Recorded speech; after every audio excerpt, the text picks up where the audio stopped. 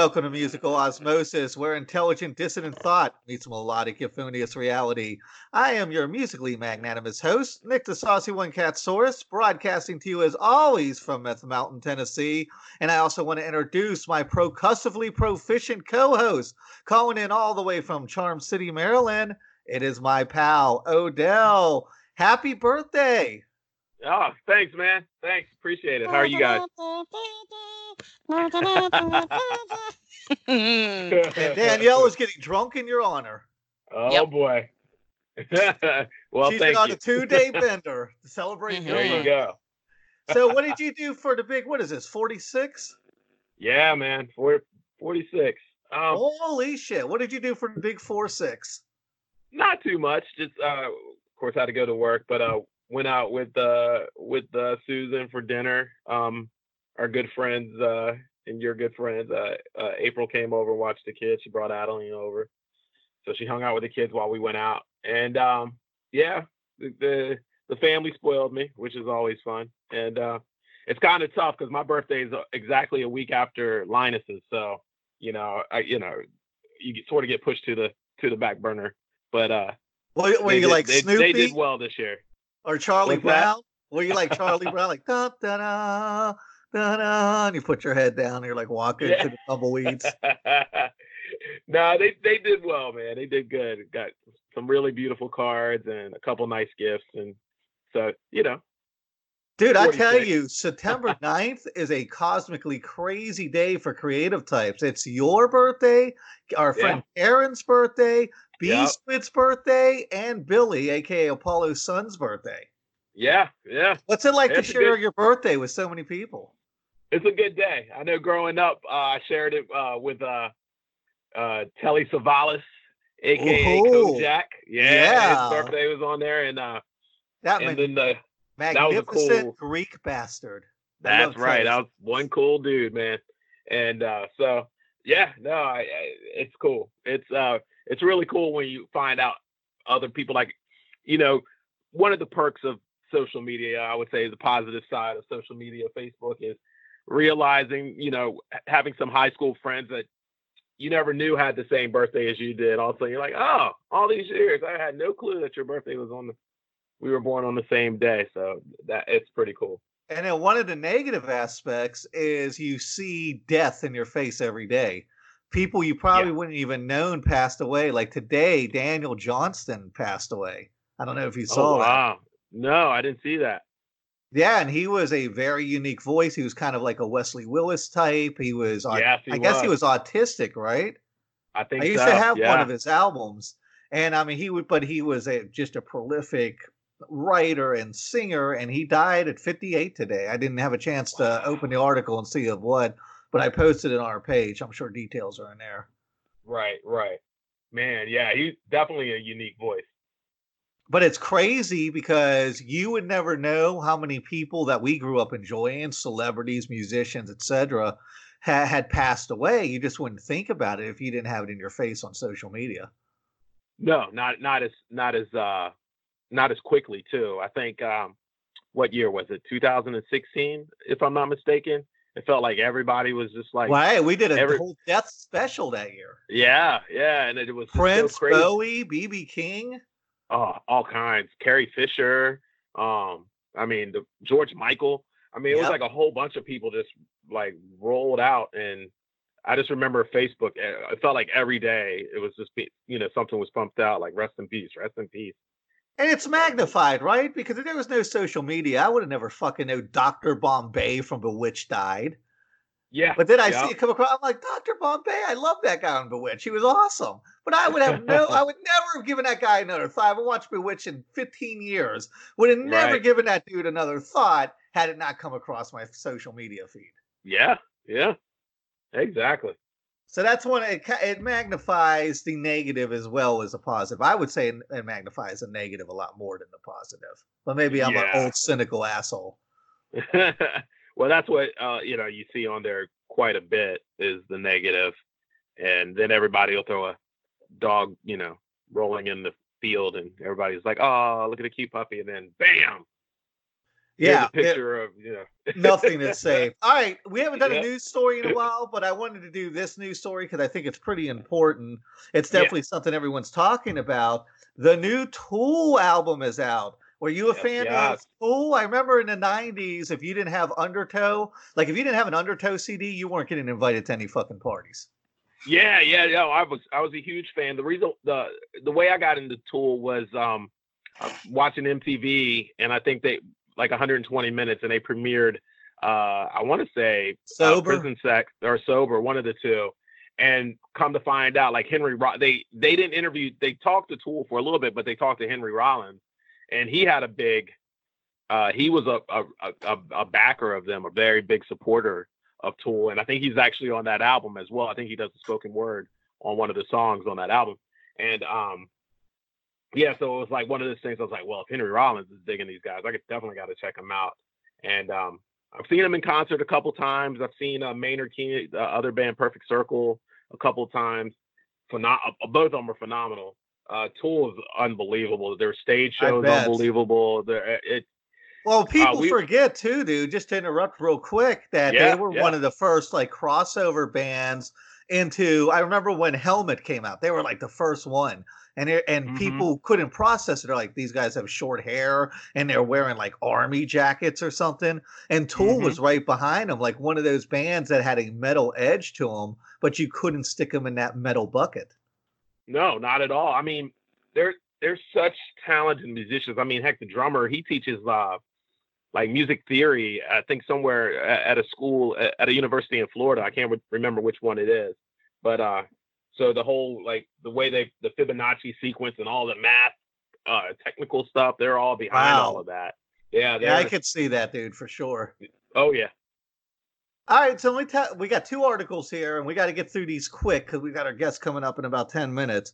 The first one is when Tool released their new album, Fear Inoculum, they also released their whole back catalog digitally. I guess they haven't made an album for something like 13 years, so they had no reason or they were lagging, and they didn't release their album digitally till now. They released their whole back catalog digitally, and they're the first band ever to occupy all 10 spots on the top 10 digital Billboard countdown for rock in history.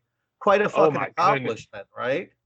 Dude, yeah, and they were one of those, like you said, they were one of those bands that people just like, man, when is Tool gonna do another album? I know Maynard, he was in a whole bunch of different little side projects, and then of course he has his wine, I think vineyards and all of that. So when they announced that they were coming out with another album, I remember the buzz was just huge. And when they released their first single, it was just like everybody was like, "Oh my gosh," And so it doesn't surprise me, but yet it still does. I mean, that's a huge accomplishment. Not also did they occupy every single spot on the digital Billboard Top 10, they also occupy 12, 13, 15, 16, and 21. So that's like 16 or 17 of the top 20 tracks is Tool's catalog. Unbelievable. They've got to be riding pretty high. I mean, that's got to be a huge validator, too, for that band, because they still are kind of an underrated band. I think they're a very underrated band, and it also shows you that people are starving for really, like in the mainstream wave of music, which is lacking. There's a serious void in that, where you have big companies running all the radio stations, so you hear the same formats. It doesn't matter what state you're in; it's the same stupid formats on every station. All of a sudden, a band like this, it just shows you that people are hungry and thirsty for like really, really good music. Okay, now let me hit the second story, which is the ridiculous story. Fear Inoculum, the new Tool album. And you just listen to like Tool and you hear the album name, Fear Inoculum, right? And that just punches you in the fucking gut. It knocked out Taylor Swift's Lover. Well, like, who's making the... How is that? I don't understand how that album name is going to grab anybody. Lover. What is a third fucking grader writing this? Lover? That's the best thing. You're $1 billion product, $1 billion brand. And the best name you could come out, you're like, what, 9 albums deep? And the best name you could come for an album is Lover? Is Lover. But anyway, they knocked out Taylor Swift from the #1 digital countdown, Billboard. and the Twitter feeds were exploding with angry millennials like, "Who the fuck's Tool? Oh, what is this Tool garbage? How dare they? They came from nowhere!" And it's just so indicative of our society now. The outrage, the outrage! How dare this band that they didn't grow up with that they'd never heard of knock out Yeah, Taylor Swift? Can you believe the indignity? I know it's so sad. I poured a little bit out for her when when You think she's recovered yet? I think she's okay. And will her next album be called Sad Emoji? It'll be all about how Tool knocked her out of the top spot, and then Yeah, it'll be a like Tool Retribution album. No more singing about ex-boyfriends. My God. All right. uh, We got to get the guest in here, but before we do that, and I know you're excited about tonight's guest too. When I told you who was on yeah, tonight, you're like, yep, "Whoa!" You did like a yeah, Joey from Blossom. Whoa! Remember yeah. Joey Lawrence? Whatever happened to that? Whoa! Whoa, There you yeah. go. I'm Whoa! terrible at it. Because I think it's been a couple years. I mean, we've been doing this, but I remember, I think when in my old band, after we played, we would always just pull out new music or music that we hadn't heard of and play it. And a friend pulled out this album and did one of their songs, and Pet Carey played that one, and I was like, oh my gosh, this band is awesome. And I think I sent you like, one day we have to get this band on. Because we played a few of their songs that night. I think I sent you a text saying that, yeah, I was probably like, check out this band. They're really, really good. So, yeah. And no, the it's stars awesome. have lined up. All That's right, it. Dee, before we get tonight's guest in here, who do we have coming up? Man, we have so many good acts coming up. Yeah, we I don't. do. Why did Yeah, I we say do. acts? Cut the acts. Cut that out. This ain't AGT. We have some We have hip acts coming on the well, show. Ed Sullivan. We got some really good acts coming. Very Yeah, scratch true. that. We have some really great artists coming on the show. Yeah, over the next yeah, we 6 do. weeks. It's going to be kind of insane because I'm a little bit excited. Next month, we actually have Greg Turner from the Angry Samoans, and Yes. I really like singing along with their stuff. And we're going to have a pretty big Halloween show again this year. Couple hours here, not on Halloween, but you can listen to it on Halloween after you've gotten good and drunk.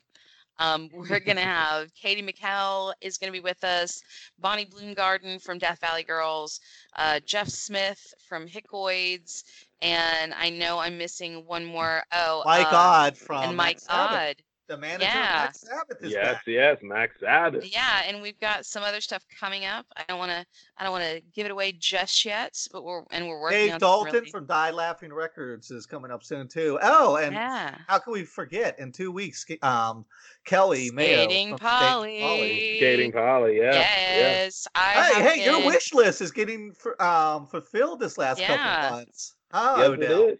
All the bands you wanted to get on are finally making their way to musical osmosis. There you go. It's There It's you go. Odell's time. It's like the Goonies time. It's Right. our time. It's It's Odell's our time. time. All right, let's Oh, get man. tonight's guest in here. All righty, tonight's guest is a poet of a personal and musically introspective nature. Her new album, Black Friday, tackles such important topics as sexuality, body image, and shitty tattoos.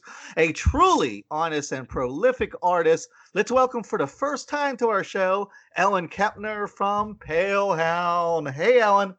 Hey, what's up? Happy Woo! to be on the show. Yes, thank you so much. And, I have so much I want to dig into you here tonight. One of the first things I got to tell you, as me personally, I'm a person who, and I've said this before on the show, I'm very lyrically driven. As a musician and as a music lover, I'm somebody who focuses far more on the lyrics than the music. If you've got me with the lyrics, then you've got me on the music. And as somebody who writes just such powerful and lyric-centric lyrics. I mean, the songs are built around just these beautifully honest and vulnerable lyrics. Is that a hard balance as far as writing the music, or when you're writing, do you feel like do you try to make the music just as important as the lyrics? Like, tell me a little bit about that writing process and how you balance that, being just such an incredibly lyric-centric type of band. Oh, well, thank you. Yeah, I definitely, like, especially on this recent album, took more time on the lyrics. But no, I don't think of anything as more important than the other. I kind of like think about music and lyrics as having a relationship that is like what I basically want to be doing is like painting a picture and telling a story with all my songs. And I feel like, definitely like you associate telling a story with, lyrics and words, but I also think that the music like has such a huge part in that as well. So I don't feel like either of them are more important because I feel like they're so integral to each other in that way. Is it hard to balance though? Because you have these beautiful and, like I said, honestly vulnerable lyrics. Is it sometimes hard to find the music to accommodate it because it's such a high bar? Yeah, sometimes, but it's also kind of part of the challenge, to like find something that highlights what I'm saying and something that matches the mood and something that can like help evoke those emotions. Right on. Odell, I know you were really excited when I told you who we were having on tonight. Yes. I know you're probably not as lyric centric as me, right? Being a drummer and very musically focused. And I just was kind of an asshole who beat on the bass, like 3-chord punk songs. But you're more of a musician. How do you feel about Ellen's lyrics? And do you kind of focus more on lyrics when you're listening like I do? Well, yeah, I definitely focus on lyrics.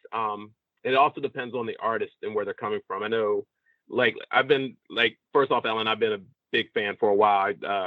One of my friends got me onto you back in like 2015, and you guys, he just was like, "Hey, check out this band," and he actually played Pet Carrot off of, he saw it and he played it and he fell in love with it.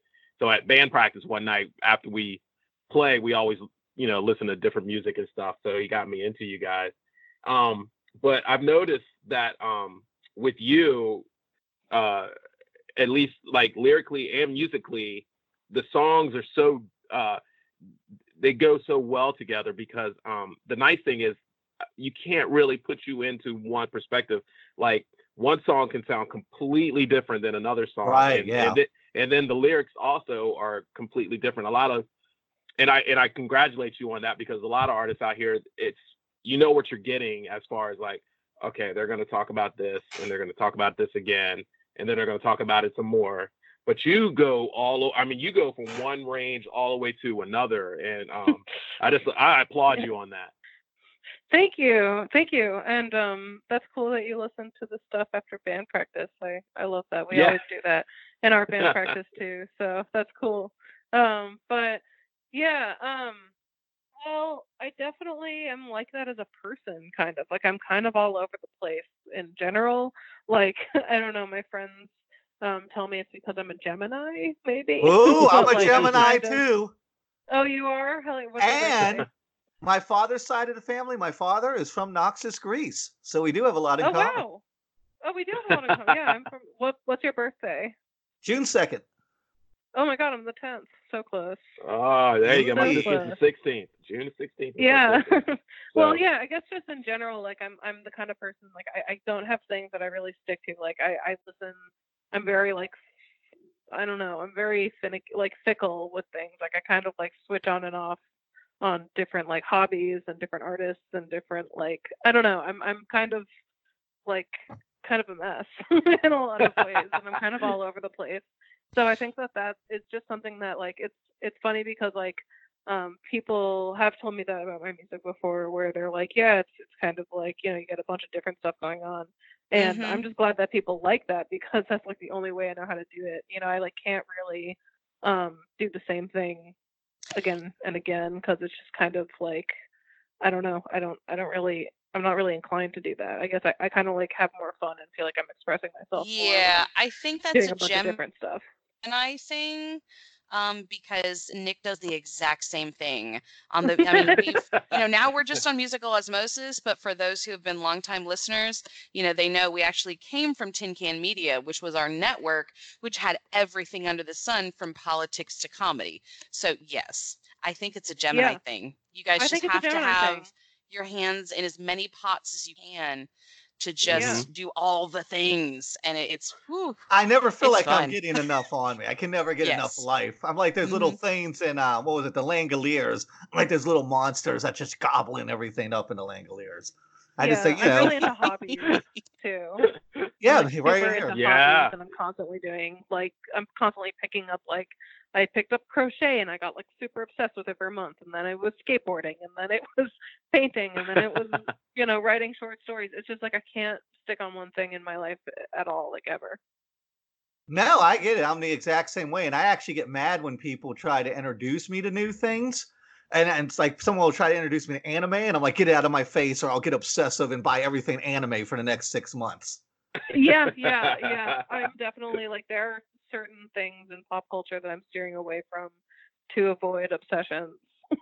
Mhm. By the way, I want to mention something because you mentioned croquet. I was on your store on your website. I have to tell you, man, you have one of the best merch stores for a band I have ever seen. You've got your Worthy Yes. embroidery kit, and I'm just looking through, and you just have so much cool stuff. The little keychain, the cassettes.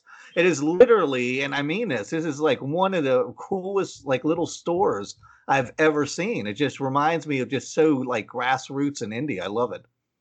Thank you. Yeah, I used to really suck at merch like the first like year like I was playing shows, I didn't even have like a t-shirt. And so that's like a new thing for me like ever since signing to Polyvinyl actually, the label. Gotcha. Because they have like a really great merch team, and like it's been super fun. It's something I didn't think I would ever have like a ton of interest in, but that's kind of like it's my new love. I love like Well, finding develop it because you're like kind of gifted at cool it. ideas. Yeah. Like we have lighters and like people have been loving those. I don't know. It's just like fun to think of stuff that like you don't find on other merch tables.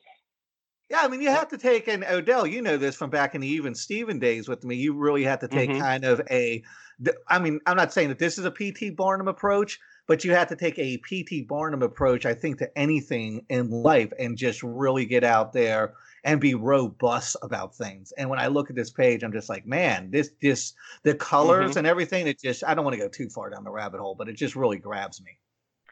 Oh, Well, cool. Thank you. yeah, and I noticed. I mean, and that's the nice thing I feel with talking to artists that we talk to, especially artists younger than Nick and myself, Which is is that basically everyone except the which old is punk everyone guys we now. get on here. Yeah, but you're involved in so much, which is really nice. Like you were talking about, I pick up painting, or I picked up, crocheting or whatever, and you're like, but but you still have that love for doing the music, which you can actually take all those aspects in some little finite way and put them into your music. So I find that Yeah. I think that's a Yeah, really cool thing. exactly. Yeah, that's what I Thank try to you. tell my Yeah. kids. I'm like, no, dude. My son was like, "Hey, Dad, I want to skateboard." I'm like, "Yeah, we'll get you a skateboard." "Hey, Dad, I want to play football." Sure. I I'm mean, like, kids Yeah. today Just and younger encourage them to do people everything. today have a much bigger scope. In the 90s, when people were like, yeah, you're doing this band thing, but what are your hobbies? I don't know, getting fucked up and fucking shit up. Like, I didn't, I was not a real person in the 90s. I didn't like grow as a person until I reached my 30s. You know what I'm saying? yeah, Yeah. yeah, I get it. For sure. All right, let's move on because I want to go back kind of to the writing process and your lyrics because your lyrics fascinate me. Um, Hmm. when you're singing lyrics that are this honest, I'm going to keep using these words, honest and vulnerable. How does that translate live? Is it a lot harder to sing it live because there's so many emotions stirring in you? Is it really taxing on you? It's really situational, honestly. It depends on the show, and like it depends on who's there, because it's like, at a certain point, like it's yeah, I mean, like especially like now that I'm starting to play the Black Friday songs for the first time, like I'm pretty Mm. much emotional every time I play it now, because it's still new and I'm still getting used to playing those songs and being that vulnerable. But after a while, it becomes kind of like, especially when you tour a lot, it becomes routine. And like there are some nights that it's like, I'm so tired that it's hard to get emotional even. It's hard, like I'm too tired to be Right. emotional on stage. But, there are other nights when I think I'm gonna be really tired and I think I'm, not really feeling it. And then there's like someone in the front row who just like is crying and singing every word, and like that makes me cry, or like, you know what I mean? It's just kind of like I don't know. It really just depends, because it's really like, kind of easy to get in the rhythm of things as like a touring artist, and it's easy to like kind of get detached from the art. But I don't know. It's kind of here and there, I guess. But I imagine the connective tissue between you and the fans, especially a live audience, has to be massive, has to be really intense. Do you get a lot of people after the show coming up to you and sharing personal stories with you? Yeah, for sure. I definitely try to make an effort to get to the merch table at shows every night, like after we play, because I do want to talk to people, and I've talked to some people that have really told me some really personal and deep stories and experiences about themselves, and I'm really grateful that people feel like they can share that with me sometimes. And I know that I've just doing research on you and watching some videos and just talking to reading things on you. When you do your set list, it was really unique how you were talking about how a lot of times you do it off of like patterns. So you'll have like really big bombastic songs, and then you sort of go into that little mellow lull, then end it doing different things. Is that something that you guys try to do every night, or do you keep the set list pretty, at least when you're touring, I guess you would have to keep it sort of uniformed? Yeah, that's a good question, because that's something that, like, before I started playing live, I always wondered about bands and what live shows. But yeah, we do. It's a mix of both. Like I think of one set list for a tour usually, but I put a lot of thought into what that set list is and what the order is, and then when we rehearse the songs and the order and the set in general, we practice different transitions, or we practice like breaks where someone will play keyboard and someone else will tune their guitar. Like, it is really strategic, but it doesn't change over the course of the tour usually, unless we decide to like spontaneously throw a cover in or do an encore or something. Gotcha. I feel like, and I'm starting to learn a lot here. When I was originally listening to you and digging into the lyrics, I felt like everything in the band and everything in your artistic career was kind of emotionally driven, just because of the amount of emotional energy you put into it. But it sounds like you have a really good kind of marketing and business savvy grasp on it as well, right? Kind of. I don't know. I guess like I don't know. I'm not. I wouldn't say.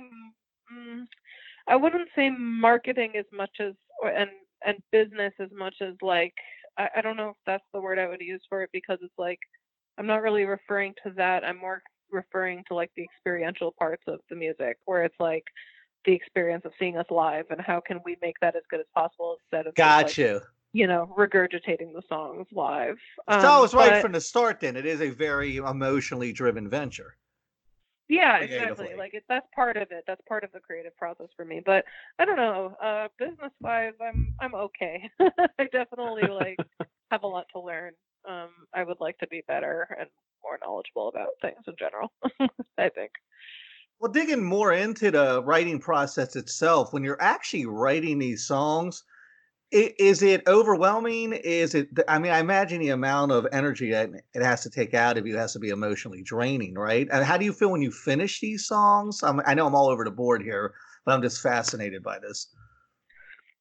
Well, I don't really have any specific feelings associated with finishing songs live.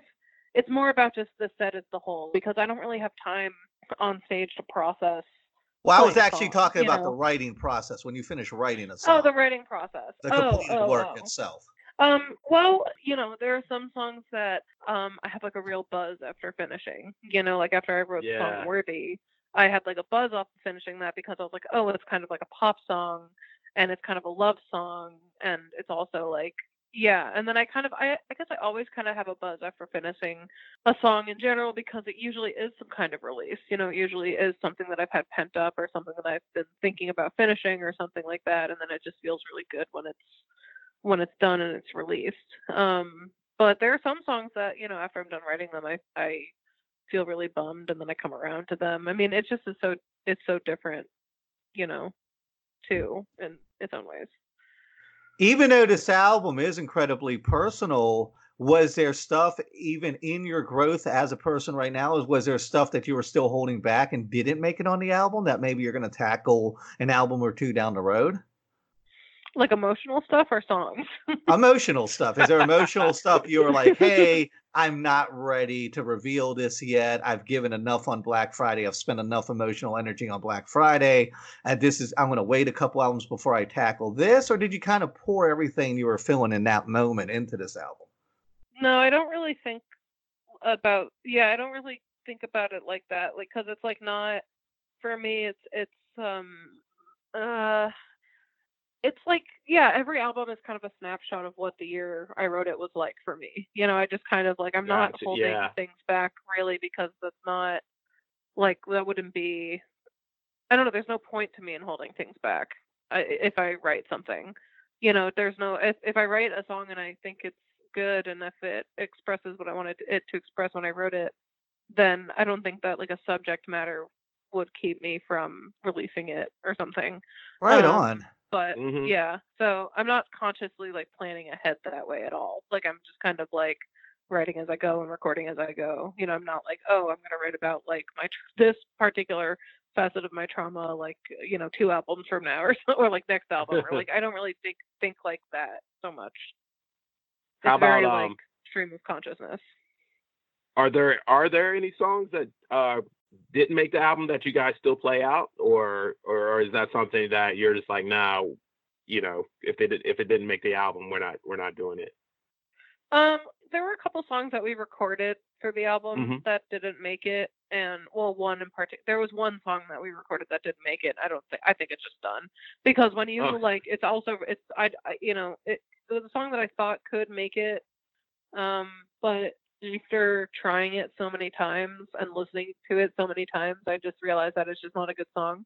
And that's usually why things don't make the cut, is like usually because I just don't like it, or I'm embarrassed by it, and then it just dies usually right there. But who knows, maybe that one will live again, but I don't think it will.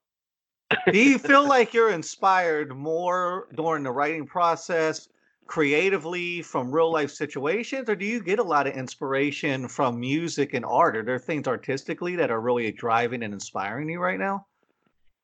Always. Yeah, there's like other artists, and I think one of the most inspiring things for me as a writer is just touring with other musicians, with other bands that I like, and seeing and learning about bands on the road. And like, it could be like, like for example, we're about to go on tour with Big Thief, and nice. They're for like a month, and I'm like, I know that I'm going to learn so much from that, and that I'm like not setting any expectations for that tour, because I'm like, oh, I can't possibly imagine how that's going to impact me, but I know that it will, because they're one of my favorite bands. And then I guess that's just an example of like touring with artists that I respect the hell out of, or like even in other circumstances, like we played a show in like Reno, Nevada, that we were like the headlining band, and we didn't really know who the supporting acts were, but then we played with this band called like Stir Lightly that was like amazing, and I'd never heard of them, and they were like,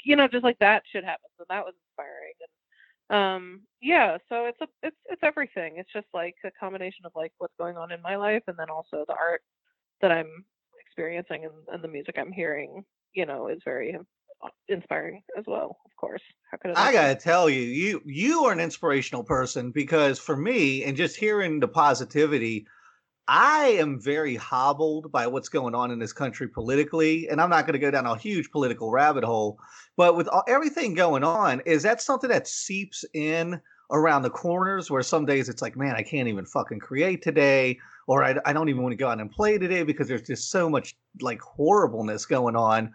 Or are you pretty able to isolate and insulate yourself from that creatively? I mean, I'm sure reading about you that you're very conscious of what's going on, but creatively, are you kind of able to insulate yourself from that? Because I find myself having some days I'm like, man, I don't even want to do the podcast, or I'm just going to go on a freaking political rampage for an hour about this administration.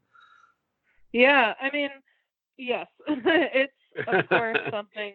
Yeah, I mean, I don't even know where to start, but yes, of course, what is happening right now is something that is deeply effective to me, and it's and it hurts, and it's exhausting, but it's like that for everyone, and it's like, for me, I'm kind of like, well, I have this opportunity to be creative, and that privilege to be creative in this climate, and I should not let this stop me in any way, because then they're winning. You know what I mean? Like, Right. if Yes. True. Very true. Good it's point. like, Good you point. know, it's like if that news and if his fucking faith and his fucking words are preventing me from doing what I do and creating, then they're winning, and that's not helping anyone. You know what I mean? And you're giving in.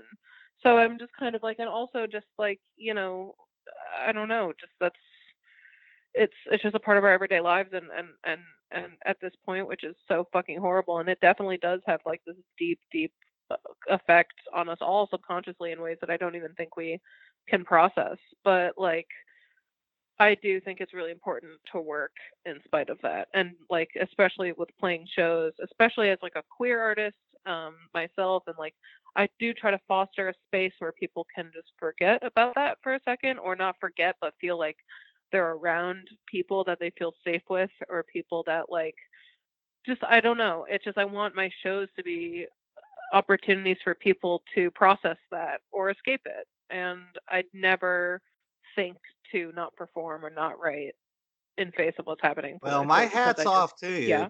I mean, I always say art is the last defense against fascism.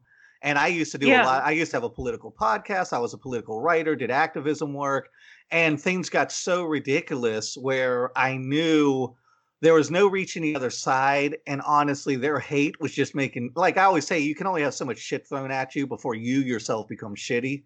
So I had to remove Mhm. myself from that situation. And I'm into what I now call weaponized creativity, where I pour all my energy into facilitating and helping out bands and artists any way I can. I'll Yeah. promote their Yeah. stuff everywhere. I've got a huge network because I do social media work as well. And I'll send a bunch of traffic over to all the bands, and I'll put them all over my pages. And I'll any kind of money that I give that I used to give to other things, I'll give to local bands, and I'll give to bands that are starting out to their GoFundMe's and their Patreons.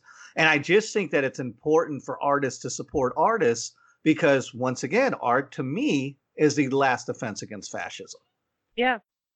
But I also think that it's really important for artists to support non-artists as well.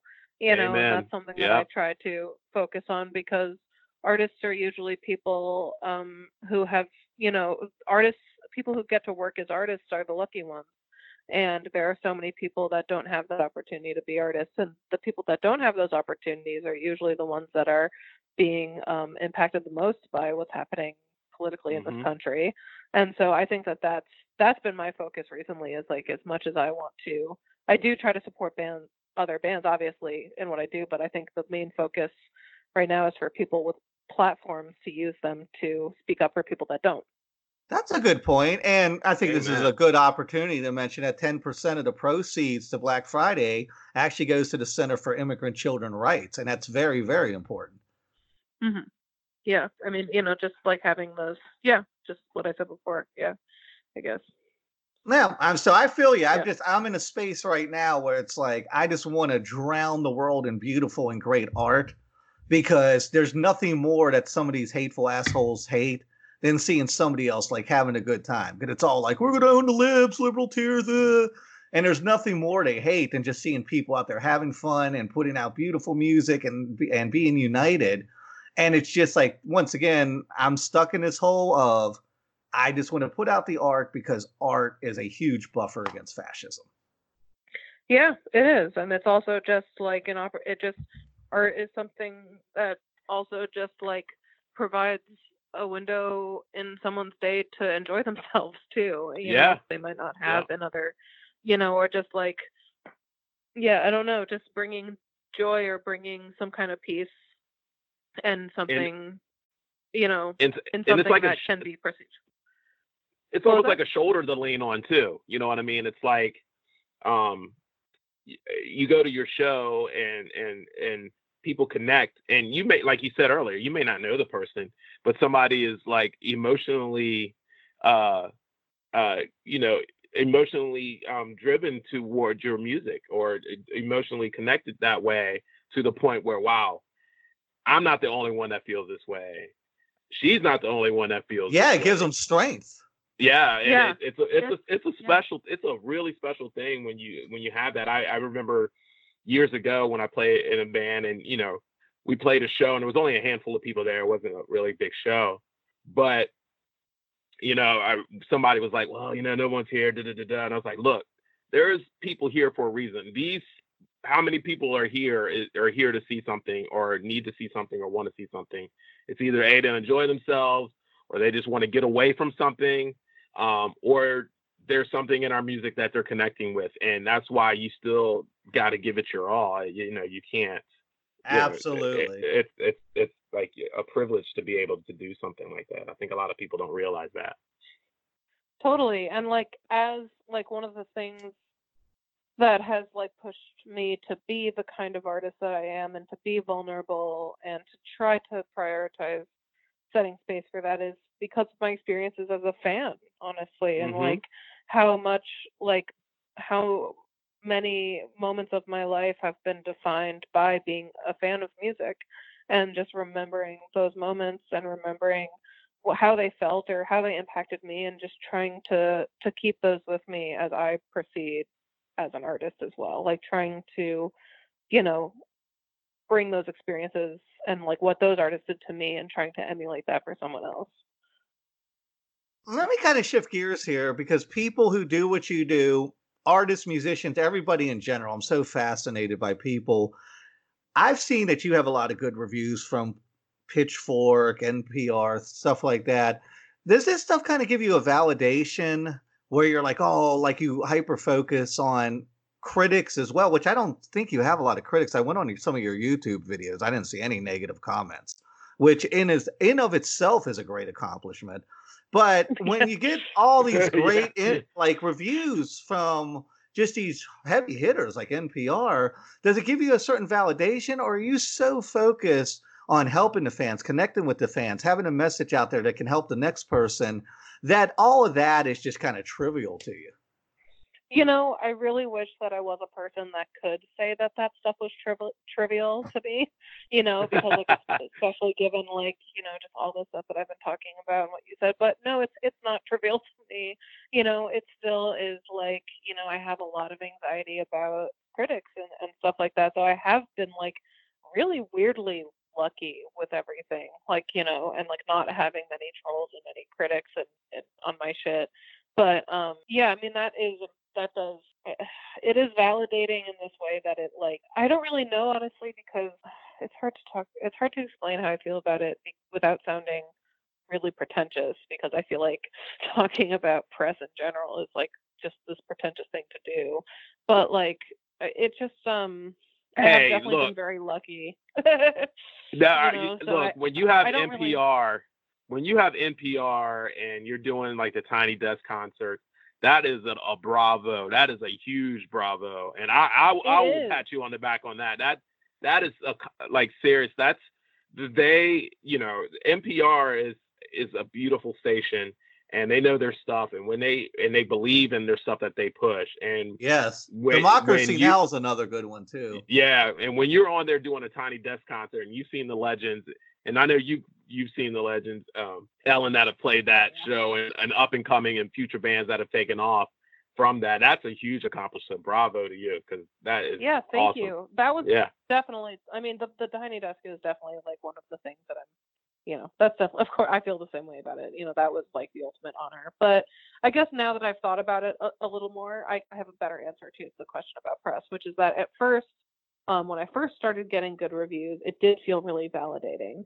But now it has kind of just, because I continue to get good reviews, which is such a blessing, it has also kind of fostered this very deep fear that I have now of rejection, where it's like I've become accustomed in a way, or like try to not become accustomed, but in a way still am, to like good reviews, where it's like now I have this like huge anxiety about press, and like I'm waiting for it to end. I'm waiting for it to, because the music business is like incredibly fickle, and so is the press especially. So I'm kind of like, well, it's been good for this long, like I'm waiting for the bad one now, so it's kind of actually made me way more anxious in some ways, But you have to give yourself credit, because you're such an honest and approachable person. When I first went on YouTube and I'm clicking around different videos and stuff, and I see Aaron, and I already know what the subject matter is, I'm like, oh boy, I don't even want to see these fucking comment threads. But actually, the comment threads to your stuff has been overwhelmingly positive. Yeah, it's kind of really funny because I have gotten really lucky with being online and not having very many trolls. It's kind of like weird almost, like, because a lot of my friends who are in music, talk to me about their like horrible trolls and how big of a role they play in their lives, and I'm just like kind of cruising by. But that's the other thing is that I'm waiting for. I'm like, where are the trolls? When is like one troll gonna tell all of his troll friends about me? You know what I mean? Like, when's that moment? I feel like that's gonna happen at some point, and it's gonna be fucked up. All the little trolls whispering under the bridge. Well, let's not jinx you. Let's play a song off the album. We're going to play Black Friday. Kind of set this song up for us because this is actually a subject matter that struck very close to home for me. Yeah, this song is just kind of about self-confidence within relationships with people that you feel really safe with and people that you love, and not feeling like you're enough for those people, and what like love can make you think about yourself in that way, and that like the negative aspects of a good relationship, or like just that feeling of not being enough, I guess. Well, what I drew out of it was about allowing yourself to continue to be in what I call one-way relationships. And I've had a lot of problems in my life, especially with friendships. Not with you, Adele. You've always been awesome. But there have been people in my life over the years who it's been like, man, this is really a one-way friendship. I call them 10 times to their one time. I always have to go to their house. And it's really a hard thing to escape, because once you start kind of hacking away and going, all right, well, this person isn't treating me well enough, it's an easy road to go down and just start hacking all those trees down. So it's a delicate balance, I feel like. I mean, relationships are my grandmother used to tell me when I was a kid, being an adult is so complicated. And I never fucking understood that in my little 14-year-old adolescent mind. But now that I'm an adult, I'm like, fuck, I get what my grandmother meant. Relationships are complicated as shit.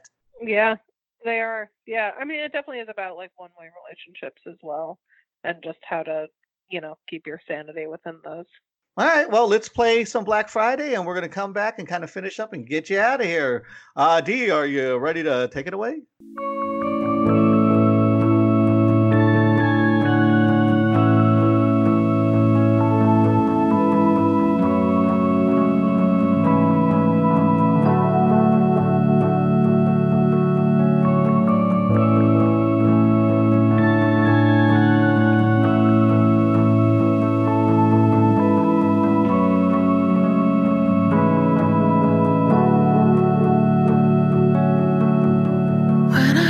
If you wanna spend the day with me, you say sure, I've got nowhere else to be. I'll take being the last one on your mind. Still squeeze me in, never cared about waiting on your line. And I remember the days you break my heart in other ways. Before you say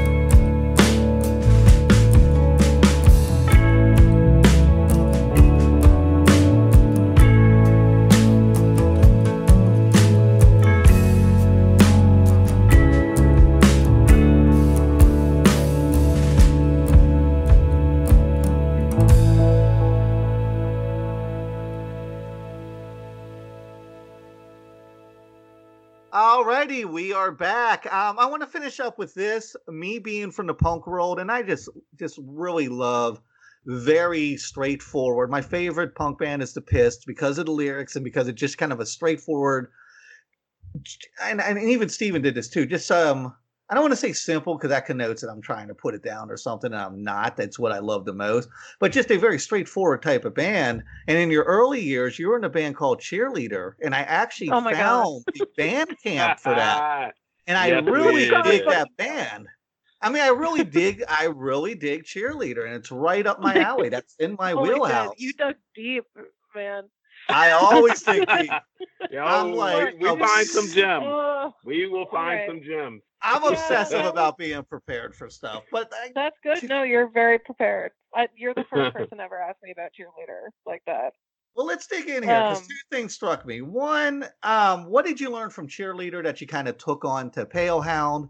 And two, with the complexity and the lyrical depth of Palehound, do you feel like looking back at Cheerleader, like, well, that was just kind of like this silly little thing? Or do you still kind of look at it with an adoring eye because you never, what they say, you never forget your first?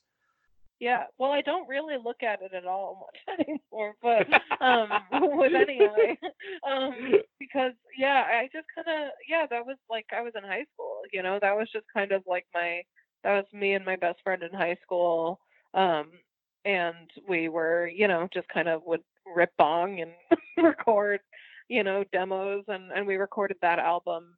That was actually probably my biggest learning experience from Cheerleader in general was.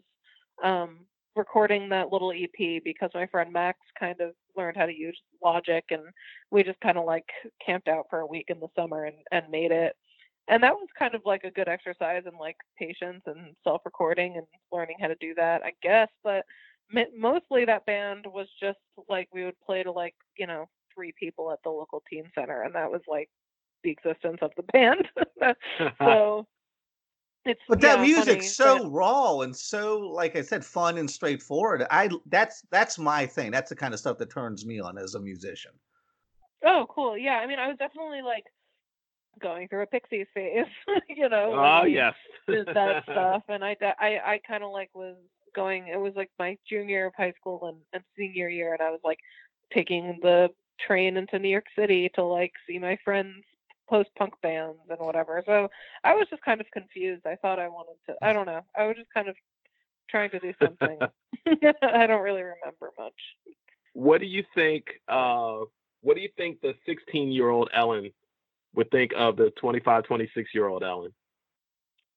I mean, I think about that a lot, and I think that she'd be like pretty stoked. I don't know. I mean, Nice. like, Yeah. just because What of, else I could you didn't ask for? really exactly like I think like I always had this idea where it was like I'm gonna try to be a musician. I'm gonna like, music is what I like, but I kind of was like, but everyone in my life is telling me that that's like the worst thing you could do, and so I think I always had in the back of my mind that it wasn't gonna end up working or anything, or like my idea of like what making it would look like would just change. Like I've passed that goal, I guess, Mm-hmm. in a lot of ways, and like I've opened for some of my heroes now, and like just shit like that. Like I opened for the Breeders recently, and I was like, Wow. that Oh, made me think, yeah. which was amazing. And like Kim Deal was like so nice and told me that she like loves the song Aaron a lot, and like it was just like that really made me think about myself at 16 because if 16-year-old me had seen that, I mean, like forget it. You would have been like That Chris. was You would have been like Chris Farley on Saturday Night Live. Interviewing like Ringo Starr or whatever. Like, oh, you remember that yeah, time, I would have Ringo, when you been guys crying. played that really big show?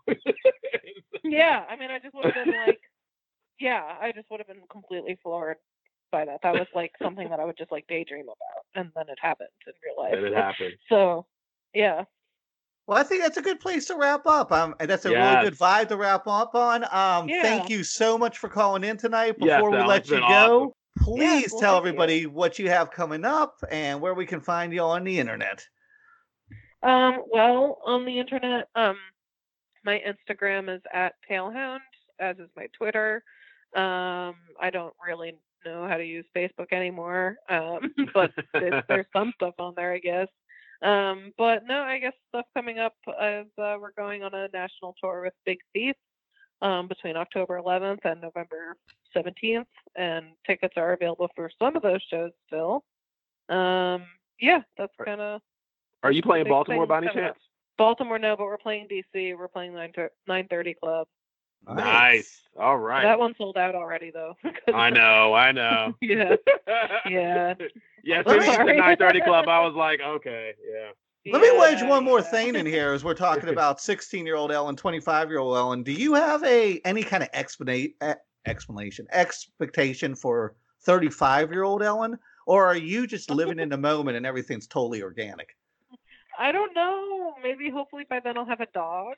That's all I see when I see. Now I want to send you a dog just to make your dreams come Yeah. No, and I can't have one yet. That's the whole point.